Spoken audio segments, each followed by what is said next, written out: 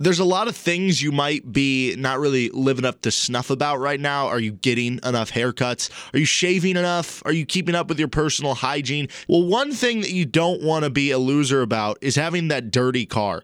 Whether it's just driving around town, whether it's you picking up a friend, you want the clean car. And don't you want the sparkly clean car that you're proud of? Well, guess what? Tommy's Express Car Wash. They are going to hook you up with a great car wash that's going to get that car sparkly nice so that when you go to the store, everybody's looking at your car and says, oh man, where did that guy get his car washed? It's wash, rinse, repeat at Tommy's Express Car Wash. You can download the Tommy Club app today and enjoy endless washing for one low price. That's right, endless washing for one low price with the Tommy Club app. It's unlimited car washes, unlimited clean, shiny, and dry, unlimited use of exclusive app lane, unlimited access to all Tommy's Express locations, because there's a lot of them, unlimited guest service, and most importantly, unlimited happiness. They've got the tools and expertise to keep your car clean inside and out. Their wash packages let you pay for the services you want, including Tommy Guard and body wax, wheel cleaning and tire gloss,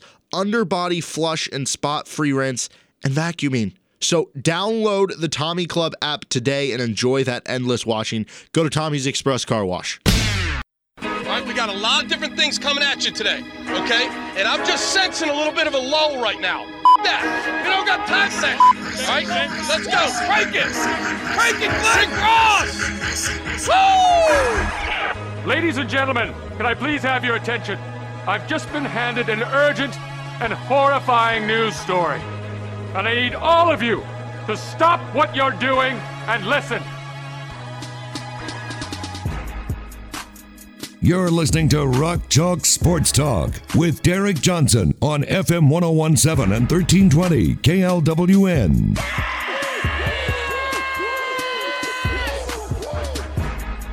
New friend alert. KU has a new commit on the football field. Joe Baker. Very generic name, but Joe has committed to KU. He is a offensive tackle in the class of 2022.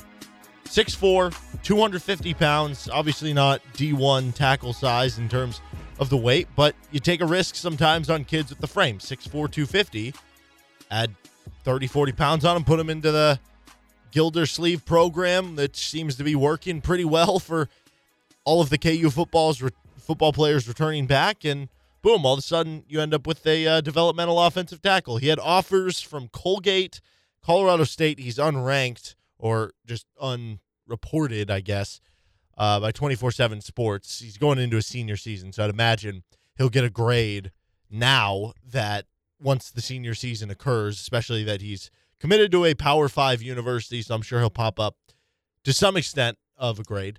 And I believe this is the 8th commit for KU, their second offensive lineman in the class of 2022.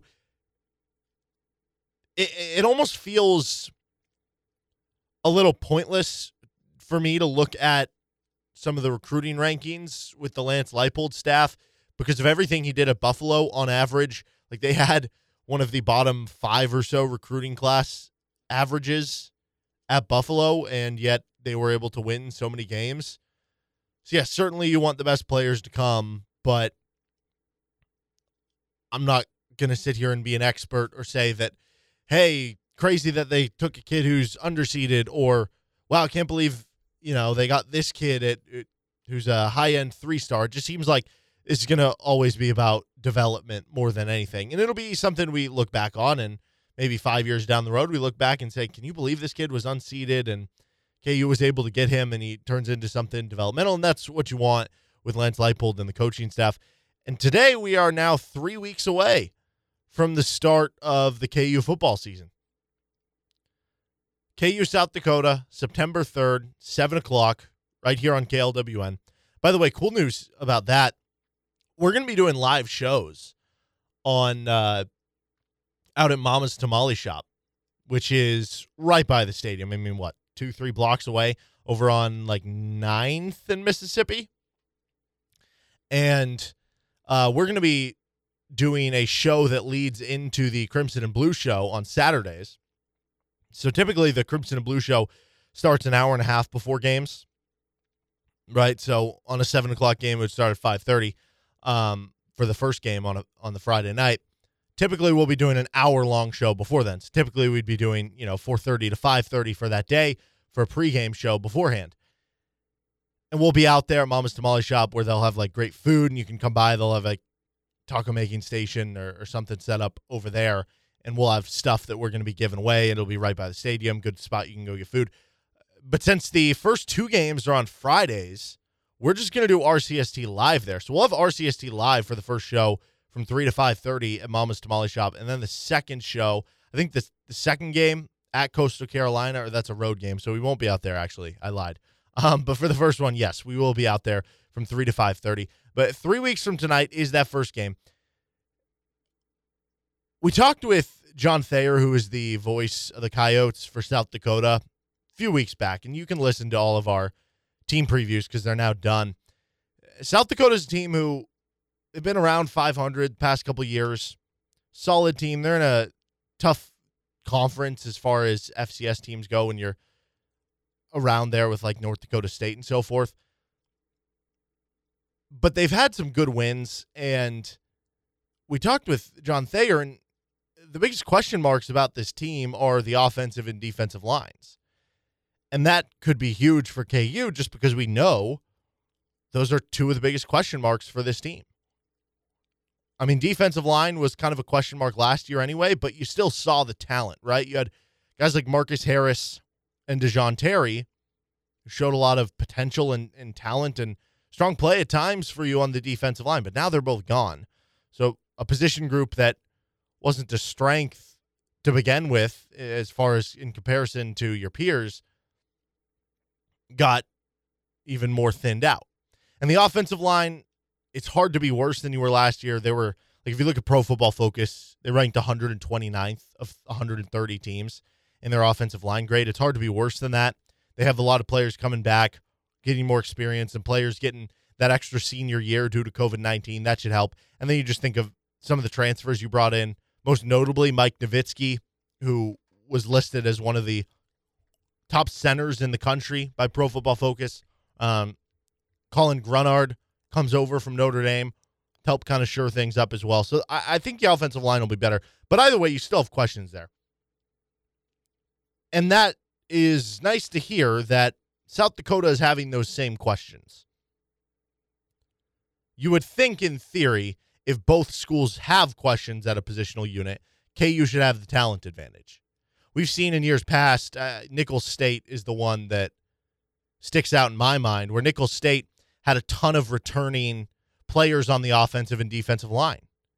And KU might have had more talent than Nicholls State on the offensive and defensive line, but they weren't maybe as experienced, or maybe it just didn't show that game early in the season. And Nicholls State had the experience, and they were able to kind of bully you on the offensive and defensive lines in that game, and you got upset by an FCS school for the third time in a decade. I don't think you have to worry about that as much with South Dakota this year, which makes me feel good that they should be able to handle this game. But when I say handle this game, what does that mean? I don't think you're going to see a game when KU just absolutely pasted Rhode Island. I mean, that Rhode Island team was really, really bad, which, funny enough, Rhode Island is like actually good now. But at the time, Rhode Island was basically putting together seasons like KU was, just in the FCS. And that was a game that I think it was like 55-10. I remember some fans like stormed the field after. That was kind of odd. This isn't going to be that. This isn't going to be that walk-away win, I would assume. If you can go out there and win this game 38-10, 31-10, I think you feel good about yourself. But what happens if KU goes out there and struggles a little bit? What happens if it, like the Indiana State game from 2019, it was 24-17. Kind of made it a little closer than you needed to at the end of the game, but you ended up coming through at the end there. They've had other games. I think last time they played South Dakota, it was, you didn't completely blow them out, but you handled the game. If KU struggles in the game against South Dakota, is that a precursor moving forward for the rest of the season? I think you have to separate two things here. One, if you struggle against South Dakota, I guess in a sense you could say it's a precursor to struggle the rest of the season, but I don't really think it is. I think it's more so just that you're having an uphill battle anyway. Whether you do well, whether you win or lose in the South Dakota game, you still have an uphill battle. You might not be favored in any of the other games. So regardless how you do in that South Dakota game, you're going to be facing that uphill battle the rest of the way. If KU goes out there and wins, 24-17 or something and doesn't look all too impressive, I think I blame it more on the fact that the staff just hasn't really had full time to install everything. And so, yes, if you lose the game, that likely signals a 0 or 1 win season. But even if you win the game 55-10, it still might only secure. I mean, the Vegas over-under is 1.5 wins right now, and you're expected to win that game. So it's not as if to say if you struggle here, what does that mean moving forward?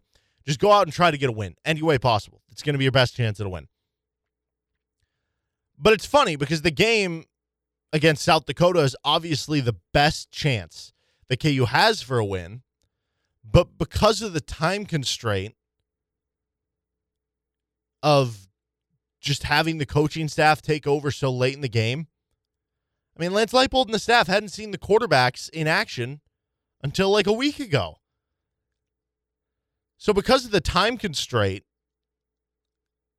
it'll also be without a doubt the worst version of KU that we see on that Friday night. And it's all relative, right? Like we could see a better version of KU against a better opponent and you still lose handily. It's all relative there. And all teams get better as the season goes on. Learning how to play with each other, whether it's on the offensive line or just in general, finding out what players do and don't do well, seeing players in a game situation. Some players are just gamers and others are more workout warriors and kind of figuring that stuff out. And then just the more you go along, the more experience you get. Every team is going to get better over the course of the season. Now, the lone exception to that is obviously like injuries. If one of your stud players is injured, you're going to be worse when he's out in week 8 than you were in week 2, for instance. But whenever we think of, like, for instance, the Kansas City Chiefs Super Bowl winner, that wasn't the same team that was the Chiefs in week 6 of 2 years ago. You just get better over the course of the season. And you get a lot better. The biggest improvement comes between week 1 and week 2, in my opinion. So all teams get better there. But I think for KU specifically, given all the time constraints, I think that'll be twofold for KU this season. Because with that learning curve under the new staff, with that limited time to come in, it's not only that you're going to get better as the season goes on, it's not only that you're going to have that jump from week 1 to week 2,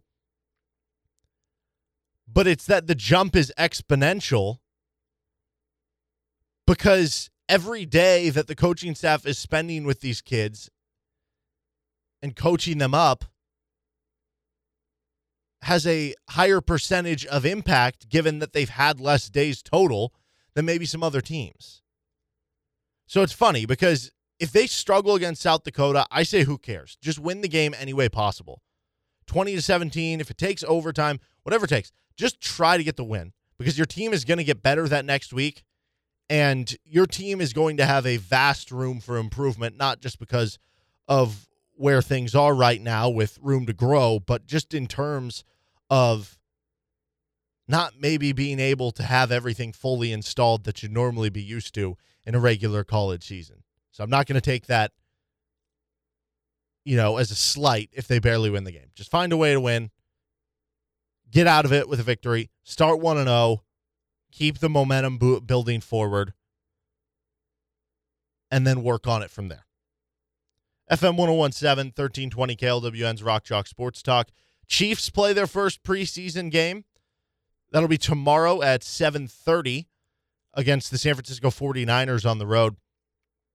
I think we can all just, agree and set aside the initial prerogative that most important thing, stay healthy. You hear that all the time for preseason games. And more specifically, Patrick Mahomes, stay healthy. Okay, we got the obvious out of the way. The thing I'm most intrigued by in this game is just what the offensive line looks like. Patrick Mahomes hasn't lost a game in the month of September. Andy Reid's been really good in the month of September. The offensive line might be counterintuitive to how we typically see this team just come out and look miles ahead of their competition to start the season. Because typically offensive lines take some time to mesh together. And when you're adding so many new parts, which the Chiefs are, I mean, Orlando Brown, he was on the Ravens last year. Joe Thuney, he was on the Patriots last year. Creed Humphrey, who seems likely to start at center, was on Oklahoma a season ago. Your right guard, Trey Smith, he was on Tennessee, the college Tennessee, not the professional Tennessee last year. And right tackle, whether it's Lucas Niang, who sat out last season for COVID and the year before was in college at TCU, or if it's Mike Remmers, it's a brand new group playing together. It's going to take some time, especially at that position. So it might be a little bit into the season before you really see the benefits of all that you invested in that offensive line, because there is a lot invested. $80 million for Thuney, trading a first-round pick for Orlando Brown, and assumedly giving him a bunch of money because he's due for an extension after this year, and you don't trade for a guy like that just to let him walk in free agency. Second-round pick into Creed Humphrey. A third-round pick into Lucas Niang? I mean, there's a lot invested in the offensive line, so you want to see that right off the bat. I'm just not so sure it's going to happen at that position. Now, that said, going against the 49ers here, that's a really good defense. That's a really good defensive line. If they do look good, and we're only going to see them for a limited amount of time, Andy Reid said starters are going to get the first quarter, second string will get the second, third string will get the third, fourth string will get the fourth. We're only going to see, who knows, one or two drives with the offensive line, at least the first team. But if you go out there and show your worth right off the bat against a good defensive front in San Francisco, now you're ahead of the game. But I'm still not expecting it, and I wouldn't be overly concerned if there are a few breakdowns, they struggle a little bit, because I could see that unit being one where, it's fine early on, and then by the time you hit to week 7, week 8, all of a sudden it's one of the better offensive line units in the NFL. And that's the goal here. Get it right for the middle part, the end part of the season, so that you can make that push in the postseason. I'm also interested to see what Clyde Edwards-Helaire looks like, if he can have a breakout season. The Chiefs also signed Jerick McKinnon, and I'm interested to see what role he plays into the offense, if he takes away anything from Clyde Edwards-Helaire. Same with a guy like Darrell Williams.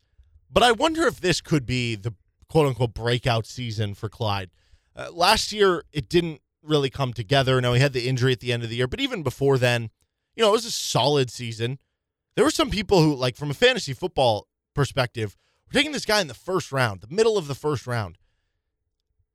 And he was more of like instead of being a top 5 to 10 running back in that regard, he was more middle of the pack, around your 20th best running back or so in the NFL, just from like a fantasy football perspective. I think this is your opportunity. When you look at everything that's been discussed about what the Chiefs are going to do about that second receiver spot, is Mecole Hardman going to step up? And certainly those questions are other ones to watch. What about guys like Demarcus Robinson and Byron Pringle?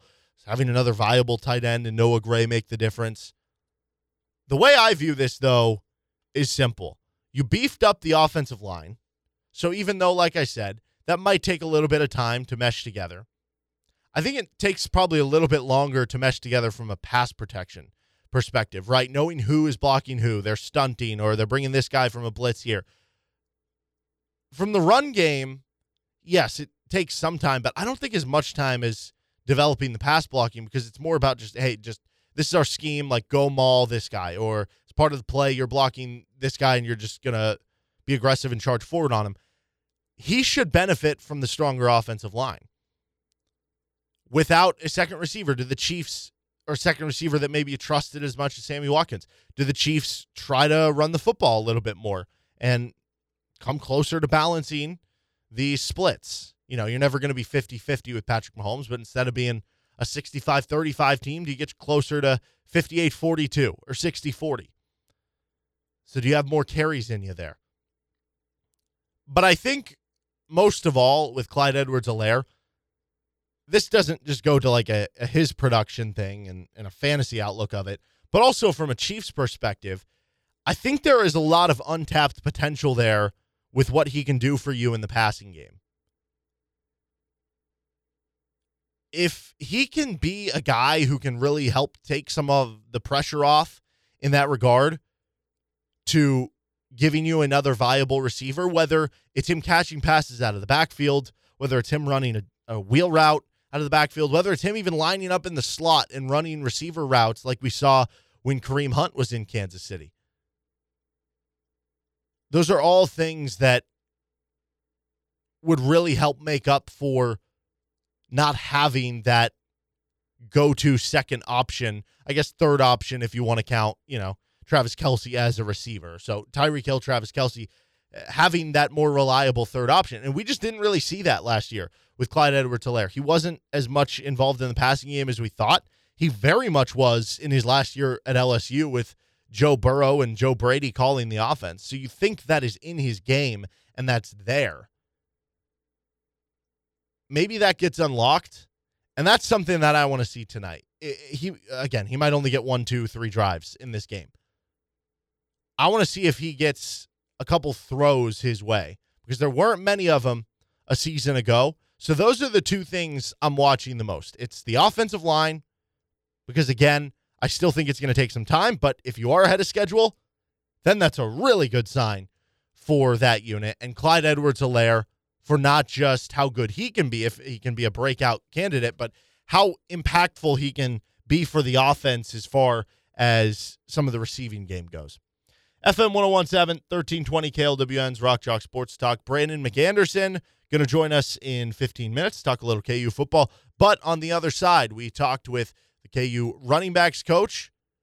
That would be one Jonathan Wallace. It's a pretty good unit for KU. Seems like you have kind of a four-headed monster with Amari Pesek-Hickson, Velton Gardner, who was back at practice today, Devin Neal, and Daniel Hishaw. 4 guys who you feel confident in that can really carry the load for you at any point over the course of the season. Let's hear that conversation that the media had with Jonathan Wallace on the other side. I'm Derek Johnson. This is RCST. It's a Friday, which means it is Brandon McAnderson time with us here on Rock Chalk Sports Talk, FM 1017 and 1320 KLWN. So, BMAC, before we get into some KU football talk, last week you were, arguably one of the greatest athletes in the state, in the city, in the country, I don't know, because you got to participate in a bunch of different sports. So, Round Ball Classic, you scored a bucket. I don't know how you did with bowling. You also hit a home run on the softball field. So how would you grade your performances in each of the 3 athletic endeavors you participated in last week? Ooh. I'm gonna go with the solid B. So basketball, I usually don't play very much, and what I found is that it is actually more complicated than I thought for me to disguise my competitiveness. And the more I played in basketball, the more I'm like, oh, I love basketball. So I'm gonna start guarding people. Start trying to get through. And so that was really enjoyable. Bowling's always fun, and the bowling event was awesome because I really thought it was a great way for everyone to kind of experience the collective personalities of all those involved. That was awesome. And then softball, I'm thinking I'm just going to come out here and take it easy, tell some jokes, and I look over and Kathleen Sebelius is playing center field, and they're bombing the ball over her head, and I'm like, oh. I've got to be a gentleman and run over there and grab these balls. So I'm sprinting all over the outfield. So I'm like, okay, well, if I'm running on defense, I'm playing. Like I'm competing now because I can't just leave Kathleen out here by herself. So that kind of got my juices flowing. And then hitting that grand slam, it was awesome to have a moment like that because I've never played softball before. So it was a lot of fun. You've never played softball before and you hit a grand slam? Yeah, I had never played. I had asked. I had a baseball glove. That's why. So that didn't make the highlights. I bobbled the first two fly balls. I'm like, oh my god. And then I went back to the dugout and I asked one of the players that's a real softball person. They're like, yeah, you just have a small glove. So then I switched to a softball glove. I didn't have any more issues. And I'm like, okay, well, now I want to compete. That's incredible. See, there's moments like these sometimes where you just think that, oh, well, hey, he's plays this specific sport, and you forget that, no, these are just like world-class athletes, and just, I don't know, it's just such a bummer for normal people like me sometimes. We're talking with Brandon McAnderson here on Rock Chalk Sports Talk. So you got to go out to practice as well last week, I believe, with Todd Reesing and stuff. Was there anything that stuck out to you just in terms of how they were moving, how they were organized, and so forth? There was a lot of stuff that stuck out. The first thing that stuck out was just the physical improvement. That I find that to be pretty amazing. Coach Gildersleeve might as well have like a infomercial. Change your body in 90 days, because that's exactly what happened. These guys made astronomical, and this is not me talking. This will be what everyone sees when they watch the team walk on the field. Now, I don't know if there's diehards that follow as closely as I do, but this is not something that needs to be said. This is something that you will see the moment you see the football team. These guys are physically improved at a level that's pretty astonishing, given the time period of which Coach Gildersleeve and company arrived. Because I watched the spring practice, so I had a reference point. I watched spring practices in late April, early May. This has been some kind of turnaround in terms of just the physical improvement. And then the practice itself was just very intuitive, very creative, very quick. I mean, they are flying through drills and reps. They take separate periods to go over different things. It was a super fun process to be a part of. How similar was what you saw to the Mangino days as opposed to maybe some of the past coaching staffs? So the past coaching staffs, I think I'm not going to be super critical of them because I didn't see all of them practice. I did see Les Miles practice, which was very methodical and tedious, kind of what you expect, but not at the level in terms of the speed. I thought that's the biggest difference for the team that we played for. Coach Mangino and our staff, we flew through practice. You're talking about we had real urgency, and that's what stuck out to me. Is I thought that they had a lot of similarities, except they were going even faster. You can't help but be impressed when you're watching a two-huddle system that can switch out a whole defense in between the time it takes for the play to end and the second huddle on offense to get up to the football. They had a whole new defense lined up ready to play. So I was floored in terms of them maximizing reps. We talked a lot about hiring a staff that could prepare a team under these difficult circumstances. It looks like Coach Leipold and staff considered all those things in formulating these preseason practices. Well, I think it's interesting, too, like every time we've gotten to talk to the players and ask them about maybe some of the differences or the faster speed in practice and so forth, a lot of the guys have followed it up with, and that's what we need, or it's a good thing, or something along those lines, which, I don't know, is it just that easy to tell that these guys have bought into the new coaching staff? It's absolutely that easy to tell, and I think it's more than a combination of, it's more than just one thing. I think it's multiple things. I think it's one, the coaches that stayed on the staff, they bought in first, right? Because that's a big part of it, is getting guys like Emmett Jones and Coach Jackson and Coach Drake to buy into the new staff and the new vision for the program. Secondly, that physical improvement is another example of people buying in. You always had access to the weight room. You always had access to difficult workouts. What's different about what's happening now as opposed to what happened before is just that, buy-in. These guys see Coach Gildersleeve as an ally. They see him as an asset, and they use him as such. And that's just something that has not happened in the past. So you want to look at buy-in, look at weight room improvements. We're talking with Brandon McAnderson, former KU Orange Bowl winning running back, member of the Jayhawk Radio Network. We got to talk with Jonathan Wallace earlier today after KU practice, the running backs coach. It's a pretty good room, obviously, when you have, Velton Gardner, Daniel Highshaw, Maury Pesic-Hickson, Devin Neal kind of as the front runners there. What do you envision the usage of the different backs will be this season? Like, do you think it's just as simple to say as, Velton Gardner we're going to use to emphasize his speed on those specific plays and packages, and Daniel Highshaw will be the guy who's the power back, so to speak? Do you think it's just that simple where it's just maximizing different players' skill sets? Yeah, I think it is that simple. With Velton, you'll have a guy you want to get on the edge and get in space. He'll be a specialty type back. Devin Neal, I think, will be more than this in his career, but early on, I think he'll be a specialty type back, a package guy, maybe some passing game stuff. But Pesek Hickson and Highshaw can do everything. Those guys can do everything a small back can do. They can do everything a big back can do, and they can help you in the passing game, both as pass protectors and as pass catchers. Talking with Brandon McAnderson here. Every time I've heard coaches and players talk about some of the athletic freaks or guys who have had some of that growth that you mentioned with Matt Gildersleeve in the weight room and so forth, Amori Pesek Hickson seems to get brought up, whether it's a speed thing, just for how big he is with his speed, or having a 40-plus inch vertical, just some of those numbers. How good do you think Pesek Hickson can be here at Kansas? Unlimited. David Lawrence and I were watching practice last week, and every time he ran the ball, Coach Lawrence was like, man, we're going to have to hose Brandon off. This guy is special. And what I mean by that is you can watch him get small now, which last year, he's so inexperienced, you didn't get to see a lot of it. He only had that one game where they primarily just asked him to be a runner. But if you watch his high school film, they split him out and played him in the slot. He has great hands. So this guy, to me, the guy to look out for is Pesek Hickson. He looks and moves like John Cornish, so a smooth, slashing type back, but he's 230 pounds. So this is not just a speed back, just a power back. He's a little bit of everything. You're talking about a 235-pound guy that's nearly 6'2", that can jump out the gym, that has all the wiggle and all the top-end speed you need. I think he's more than just one of the best players on this team, or projected as one of the best players on this team. I think he might be special in a big way as we move forward. And there were also some good athletic numbers on Devin Neal. I think it got released that he had the top speed on the team in terms of mile per hour.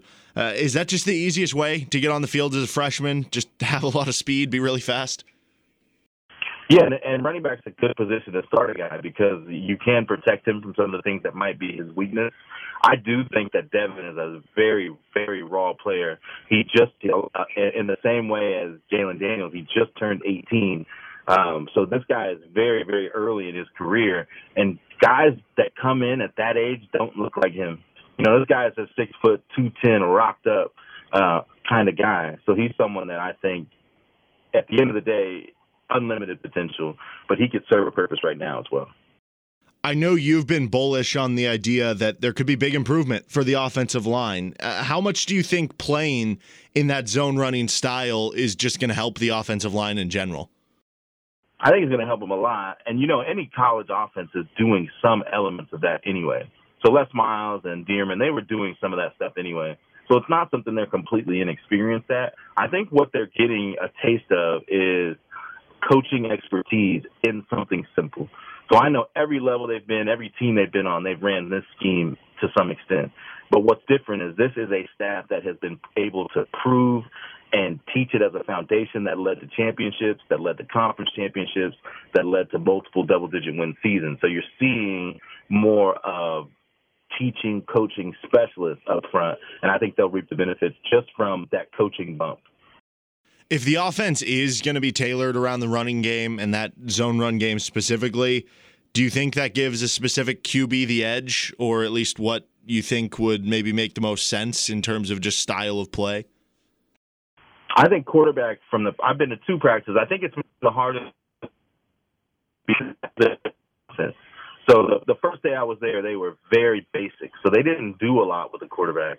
And then the second day I was there to get a little bit more. And I'd say my visits were about a week apart.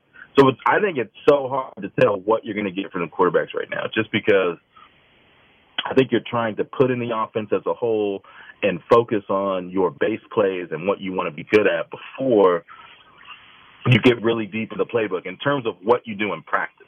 So I think they're at the very beginning of what they want to do over the course of the season. So I think they're being very patient and bringing those guys along. And I think what you're going to see at the start of the season is you're going to see the quarterback that they trust the most processing information.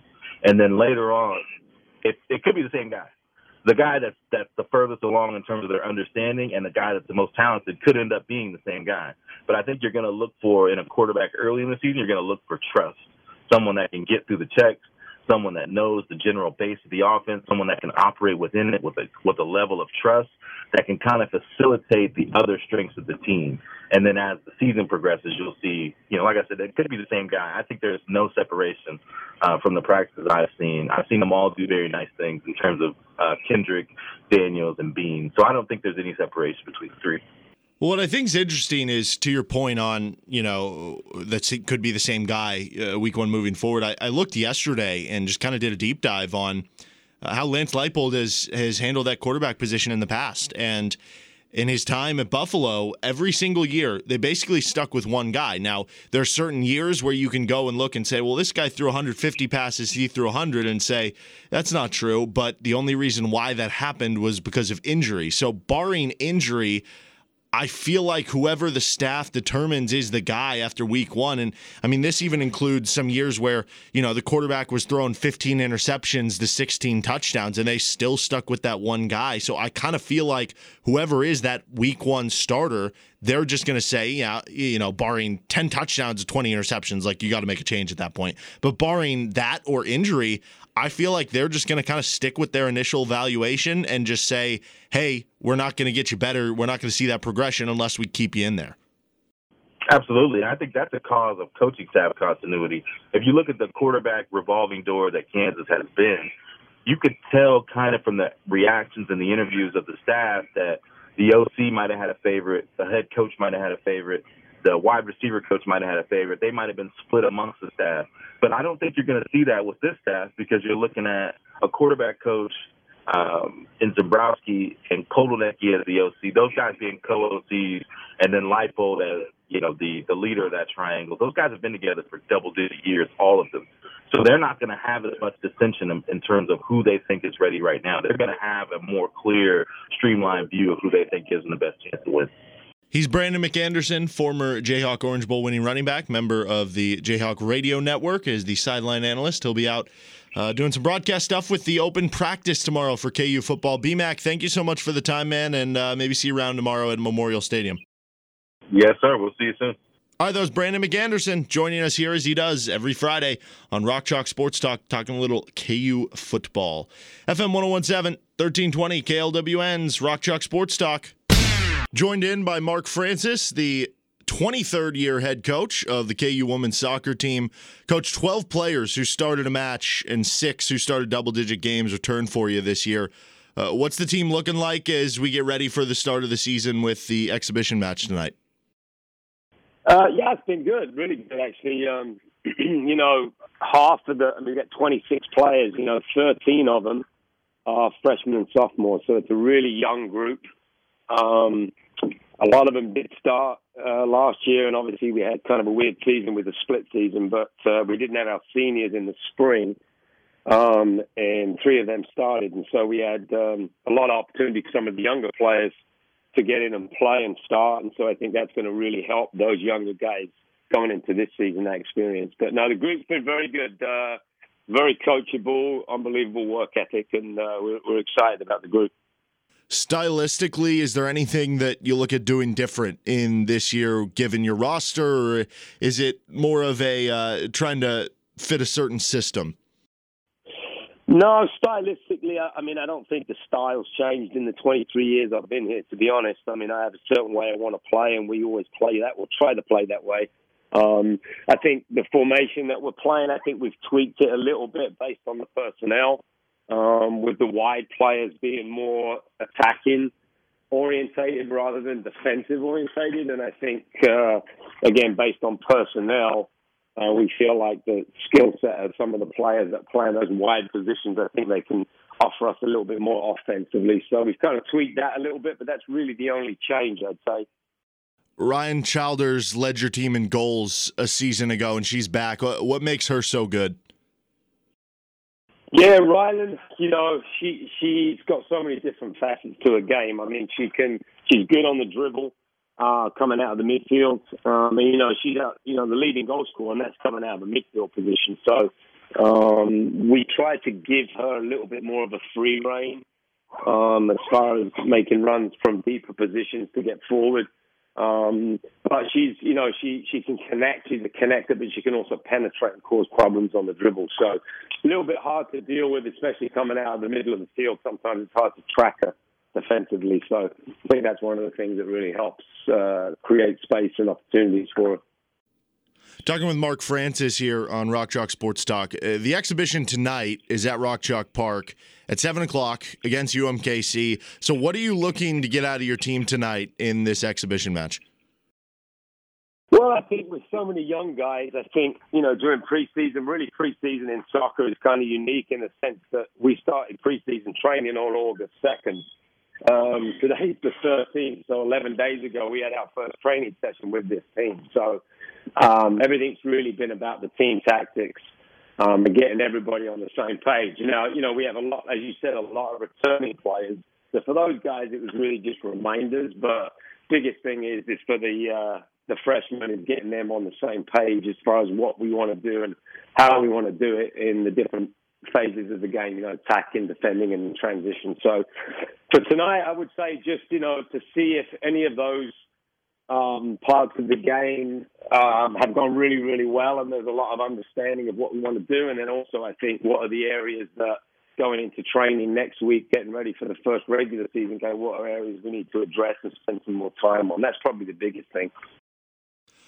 Is it weird at all coaching against one of your former players in Jessica Smith like you will be tonight? Yes. First time, actually, I've coached against Jess. And then next week, we play Drake on Thursday at Rock Chalk Park. And Lindsay Horner, their coach, is also one of my former players. And I've actually coached against Lindsay before, but I've coached against Jess as an assistant when she was at Kansas State, but never as the head coach. So, no, it's cool. It's great to see when young women want to get into this profession and they're able to get to the position where they're a head coach at a Division I program. I think it makes me proud that we have former Jayhawks doing that, Yeah, and we've seen a lot of great players come through the program as well. How much has Rock Chalk Park really helped grow this program overall? It's been unbelievable. I mean, I can't tell you, Coach Miller and I, the first 16 years at Kansas, we had the worst facility by far in the Big 12. No lights, no restrooms, no concessions, no press box. It was literally just a grass field with a few aluminum bleachers. And it just hurt us from a recruiting standpoint. And now, you look at the last 5 years, we've been to the tournament, or 6 years, we've been to the tournament. 4 out of those 6, we've won one Big 12 title, and we were in the final of another Big 12 tournament. So there's no coincidence that coincides with since we've been at Rock Chalk Park. Now when we bring a recruit in, the atmosphere is completely different. I think we've been able to create a pretty good atmosphere at the stadium. And I think people come to games and enjoy it and come back. So I think it's been a massive, massive game changer for us. It really has. Have you thought about it all, what it's going to be like this season actually being in stadiums, including Rock Chalk Park, that are going to have more of those fans? And do you think, just going to sound louder than a normal year? Oh, yeah. It was weird last year. I watched a lot of the English Premier League, and, those guys are playing in empty stadiums, and it's the same thing for us. I think it just adds something to the event, for the players, for the staff. And also, I think for the general public, being able to go out and watch live sports again, being in a little bit more of a normal setting, is going to be awesome. So, yeah, we're excited to host people, and I know we're going to put a good product on the field, and hopefully people will come out and watch the ladies and enjoy what they see. I'll leave you with this one, Coach, and good luck tonight. Obviously, this summer we got to see the UEFA Euro, and for England, it ended rather tragically in the penalty shootout. Was that a big watch party for you? How'd that go as a native from London? You had to bring that up, didn't you? You had to bring that up. No, I was at the Red Lion downtown Massachusetts Street with some of my fellow countrymen commiserating, and it was a tough day, honestly, to be English. It really was. Now, proud of them getting there. And I think the coach, Gareth Southgate's done an unbelievable job with the national team. We were in the semi-final of the last World Cup. So we're getting a little bit closer. Now we're all eyes are looking to the next World Cup, So, yeah, it was a tough day. I'm not going to lie. It was a tough day to be an Englishman, really. You mentioned Gareth Southgate, and I remember at the 2016, 2018, the last World Cup, and they mentioned that a lot of the set pieces that he was utilizing, he would learn from NBA teams and just kind of watch from them and get creative ideas. Have you ever just had like a weird creative idea that's come to you, whether it's just been like at a restaurant, you jot it down on a napkin, or just watching another sport that's turned into a set piece idea for you? I don't know about set pieces. I've definitely gotten ideas from other sports in terms of whether it be a training thing or like how they dealt with a player in a situation, things like that. I mean, Coach Self, I think, is phenomenal at managing his players, like not just on the court but off the court. I think I go whenever possible. I go watch their training sessions and in practice and just watch him and how he just handles the players. You got resources like that in your own backyard. You want to take advantage of them for sure. So, but definitely some carryover from some other sports, there's no doubt. He's Mark Francis, head coach, entering his 23rd season with the Kansas women's soccer team. Coach, hope to see you tonight out at Rock Chalk Park, 7 o'clock, UMKC. You can go out to that game. Thanks for the time. Well, appreciate it. Thanks a lot for having me on, and you guys have a great rest of your day, great weekend. All right, that was Mark Francis, the head coach of the KU women's soccer team, joining us here on Rock Chalk Sports Talk. I'm Derek Johnson. You're listening in on FM 1017, 1320 KLWN. Depend on it. I've had a little extra pep in my step today, and it's not necessarily because it's Friday, not necessarily because we're 3 weeks out from the start of KU football season or that the Chiefs' first preseason game is tomorrow. I think it is just because I have been waiting to release this new segment today on Rock Chalk Sports Talk. If you haven't been like on the internet at all over the last, month or two, you might not be aware to this video of this guy who's at like a grocery store. And I don't know what caused the fight or anything. I've only seen like a minute-long clip of it. But the most famous part from it, and people use it on social media all the time to kind of mess around, is this clip right here. You're not that guy, pal. Trust me. You're not that guy. It's this guy who's super mad about whatever was going on at the grocery store and says just that, which brings us to our segment here.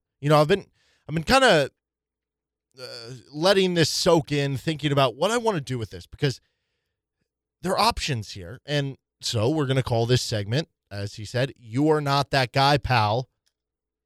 But what we're going to do in the segment specifically is we're going to look at people who you're just not that guy, pal. And some people might be that guy. So let's get into it, and we'll see how this goes. First up, Derek Carr. Sorry, buddy. You're not that guy, pal. Derek Carr just turned 30 in the offseason. This is what he said earlier this week. Quote, I feel like I can play another 15 years. Without a doubt. Nothing's hurting. It's the middle of camp, and I feel great. I feel strong. I feel fast. I feel explosive. And I think it's just the way we train now. I feel like I'm 20. I honestly believe this, that our generation, the way we can take care of our bodies with football, I think 30 is the new 20. That comes from science, and that comes with more understanding. I honestly feel stronger, faster, better than I first did when I got to the NFL. Now, he's not wrong necessarily about, specifically for the quarterback position, right? Like running back still, you have your quick churning of that in many other positions as well. But quarterback, the way they're protected a lot more, you can go through a longer career.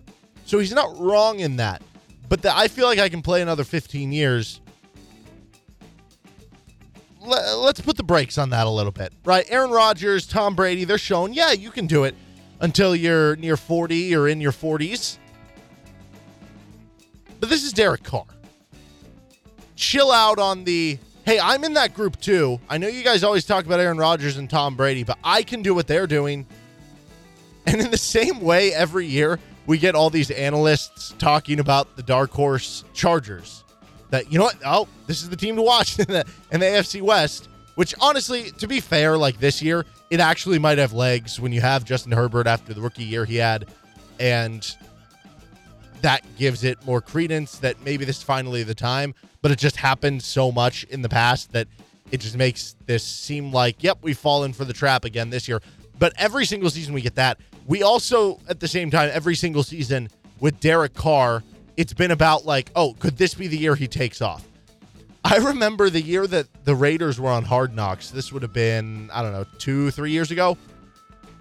They talked about the 6th-year quarterback bump on one of their preseason broadcasts. Like, this is when guys usually take off their 6th year, and there was, like, no rhyme or reason to it. It's just, this is what's happening with Derek Carr now.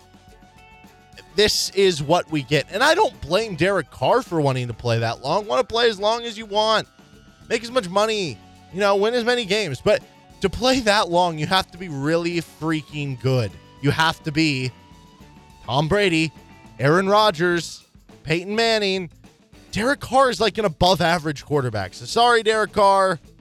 You're not that guy, pal. Trust me. You're not that guy. Jalen Green was the number 2 pick in the NBA draft a couple weeks ago. Out at Summer League, he's balling. And he actually had a matchup with Cade Cunningham, who was the number 1 pick, one spot in front of him. Jalen Green wins the game, has a nice matchup. This was the post-game interview that he had with whoever the sideline reporter was. You're used to battling with Cade. You were even teammates with him. But what was it like going up against him for the first time as pros? It was fun. He's a good player. He battled back. I have respect for him. So that's the reason we come on the court and we're going to battle it every time. So it was a good game overall. And we know you have respect for him, but you've made it known that you felt like you're the best prospect in this draft. Yeah. How big has your chip been playing here in Las Vegas? My chip been super big. It started at draft night when I got drafted number 2. I felt I was number 1. But, it's just the work I got to put in. I got to keep the chip on my shoulder from where I'm from. My family installed it into me, so I'm just keeping it better every day. My chip is super big since I got picked number 2. He was the 2nd pick in the draft. He's making millions and millions of dollars. He is being viewed by the Rockets as their next franchise player. And he has a giant chip on his shoulder. Dude, you were not picked in the 2nd round. I think it'd be silly even if you said you had a giant chip on your shoulder if you were picked like 7th. Even in the lottery, you were still a lottery pick. You were picked 2nd in a year where the guy who went number 1 was like this generational talent. You cannot have a giant chip on your shoulder. I'm sorry. You are not allowed. Banned.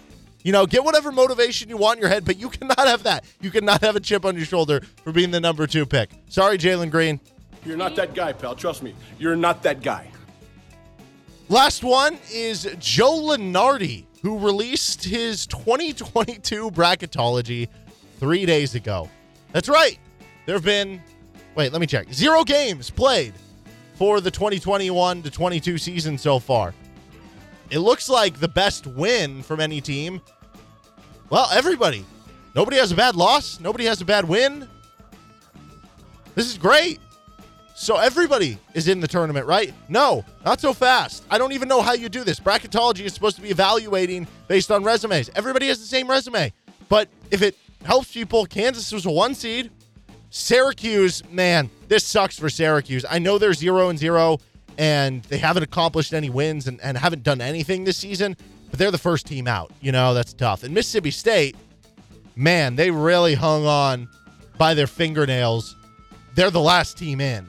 So congrats to both those teams. Really hard to discern between the 2 0-0 records between Syracuse and Mississippi State. Sorry, Joe Lunardi. You're not that guy, pal. Trust me. You're not that guy. Okay, now's when we get to the positives of this segment, which is you are that guy, pal. J.R. Smith. J.R. Smith is that guy. J.R. Smith has enrolled in North Carolina A&T and wants to join the school's golf team. This is a fantastic story. If you remember, J.R. Smith never played college. He went straight to the NBA out of high school, enjoyed a double-digit year career in the NBA. NC A&T athletics spokesman Brian Holloway told ESPN that J.R. Smith is officially enrolled in the school and has petitioned the NCAA to be eligible to play. Smith's clock to compete as a collegiate athlete has not yet started because he went to the NBA right after high school. Athletes in most cases get 5 years to complete 4 years of eligibility. And this is what Smith told reporters after a golf event on Wednesday. Ray Allen kind of convinced me. We had a little golf trip, and he was talking about some of the things he was doing, about going back to school and challenging yourself for us athletes. I really took heed to it and decided to go back. And one of the best liberal studies programs is at A&T, which is a historically black college. And, you know, more power to you. If you want to go get your degree in college, good for you. I have a hard time believing, though, that J.R. Smith is going to, like, attend this 400-person lecture hall. You know what I mean? That just feels like it's not going to happen. But, hey, if he wants to do it and, you know, train your mind, like, good for you. I feel like it's just really hard to, when you're a multi-millionaire, go through the ringer of, hey, did you turn in this homework here? Like, that's the biggest key of it. Like, can you see J.R. Smith writing a 10-page essay? Or do you just look at your bank account and go, yeah, I've made this much money. I wonder how much J.R. Smith has earned for his career. I'm going to actually look this up. But here's the two big hurdles to clear for J.R. Smith. One of them is he has to get his academic records in order because, I mean, think about it. He graduated high school 17 years ago. So, like, do you even still have access to that? I don't know how that works. I'm sure it's databased somewhere. But how does that all translate? Because rules with what's accepted, what's not academically, it might have changed between now and then for what you need from an athlete 17 years ago. Like, is he going to have to go take the ACT or the SAT again or something? I don't know how that works. The other hurdle is obviously he made a lot of money in the NBA. Okay, I have his career earnings. It is over $90 million. So he made $90 million in the NBA. But this is the bylaw in the rule book, so I would think he's going to be okay here. Per NCAA rules, an individual shall not be eligible for intercollegiate athletics in a sport if the individual ever competed on a professional team in that sport. Keyword, that sport. Those laws don't ban a former pro athlete from competing in a different sport. Think about, you know, when you have former minor league players like Brandon Whedon going to Oklahoma State, when you have Bubba Starling eventually going to save the KU football program as the QB. Chris Wanke was the quarterback of Florida State who played in the minor leagues as well. Like, that is allowed. So this is kind of the same idea there. You might be wondering, well, are you even a good golfer, or is this just a publicity stunt? No, he has a 5 handicap, according to PGAtour.com, and the North Carolina A&T golf coach said that having Smith on the team would, quote, be a big deal for A&T. Does that mean from a golf competitor? I don't know. Is 5 handicap for a college golfer, is that really good? Is that below average? This something that would just be cool and have him on the team, teach experience to your players about just like the professional world in general. But think about this too. NIL is now in place. J.R. Smith would have to be one of the most sponsorable college athletes, right? I mean, name recognition wise, he's near the top just because people know him. And how cool would it be to be teammates with J.R. Smith? This is why he is you are that guy, pal. I just think this is like really cool to do this in general. I do have questions. Like I said, you've made $90 million. Are you really going to be willing to spend the time to do all this homework? But, like, imagine being teammates with J.R. Smith. Like, is he going to college parties with all his different teammates? But I guarantee this. Like, if you're obviously a college athlete and you're old enough to go to a bar, like, he's probably the type of guy that's going to take you to a bar and, like, buy you a drink. And how cool would that be as, like, a college athlete to say, yeah, like, I got to spend some time with J.R. Smith. So, yes, J.R. Smith, you are that guy, pal. Another NBA player, except this guy is sticking in the NBA. I would have thought J.R. Smith would have outlasted this guy, but apparently not. Udonis Haslem has earned yet another one-year contract with the Miami Heat, getting $2.6 million, veteran minimum. It'll be his 19th season with Miami. And I don't see what the big fuss is, honestly. He's played 82 games. So I don't know what the... Oh, wait. Did I mention? He's played 82 games dating back to 2015. He appeared in one game last year, 4 in 2019. Andrew Wiggins scored more points in his first 4 seasons, plus a few games into his 5th, than Haslam has amassed in 18. But the dude is supposedly a great leader. He's great in the locker room. He's great for the young guys. He's great working people out. I think he had that the little kerfuffle that occurred last year. So from like a, I don't know, opportunity cost standpoint, if this is costing you the chance to develop another young player, probably not great for the Heat. But if he helps you develop these young players, then I guess it does work out. And just for Udonis Haslem, you are that guy, pal. Like, that is awesome. Good for you. You're making $2.5 million as a 40-year-old who's going to maybe play in one game in the NBA. That is a pretty good living. Jetpack guy, you are that guy. I just heard about this story today. The FBI is investigating a report of a Los Angeles jetpack guy. He was spotted soaring over California and has since been spotted again. A commercial pilot was flying by and radioed into the tower that, like, he had seen somebody on a jetpack flying within like 300 yards or so of him. And then another pilot radioed in on Wednesday, about 15 miles from the international airport in LA. He said, use caution, the jetpack guy is back. So what is this? Like, is somebody actually Iron Man? Are they trying to be Iron Man? Is there jetpacks? I didn't know jetpacks were like actually a thing. Now, it's not, wouldn't be surprising to me because we have so many crazy technological developments that we do have them somewhere. But the only jetpacks I've actually seen like out in the open are the ones that go on the water, where they're like still attached to the water and they just like get you up in the air. Is there like a jetpack community somewhere? Can you buy these somewhere? Is this the wave of the future? Are we just going to be taking jetpacks to work? You know, you get your solar powered jetpack, doesn't take up diesel or gas. You just fly into work. So I don't know who the jetpack guy is. I hope this is real, and I hope it's not just pilots misseeing something. But you are that guy, jetpack guy. Wherever you are, you're doing great work. Larry Brown is the final guy that is that guy. Larry Brown is 80 years old. He is still coaching college basketball. He just signed a deal with the Memphis Tigers a couple weeks ago, $300,000 to be an assistant for Memphis. And here's what's happened since he's taken over as the assistant at Memphis. They've landed Jalen Duren, who is one of the top recruits, top 5. He reclassified from 2022 to 2021. I think he's ranked 4th or something in this class. And Larry Brown literally, I guess you could say, put his life on the line to get him. Larry Brown said he contracted the Delta variant of COVID-19 following 2021 Nike EYBL Peach Jam basketball tournament. He said he got sick right after it was over and was out for about 10 to 12 days. He was vaccinated, which he attributes to helping him make a quicker recovery, which is good. And now he seems to be back to his bagging ways, where Memphis is rumored to be landing Amani Bates. And Amani Bates is the number 1 recruit in the class of 2022, likely to reclassify into this year. I don't know what this means for Memphis. They brought on a bunch of really good recruits a couple years ago and it didn't really turn into anything. But this is different. This would be 2 top 4 or 5 guys in the class. Larry Brown, you are that guy, pal. Congratulations on just continuing to do great things in the basketball world, even though sometimes it might be a little bit sketchy. That is the initial debut of You're Not That Guy, Pal. I'm Derek Johnson. This is Rock Chalk Sports Talk on FM 101.7 and 1320 KLWN. Depend on it.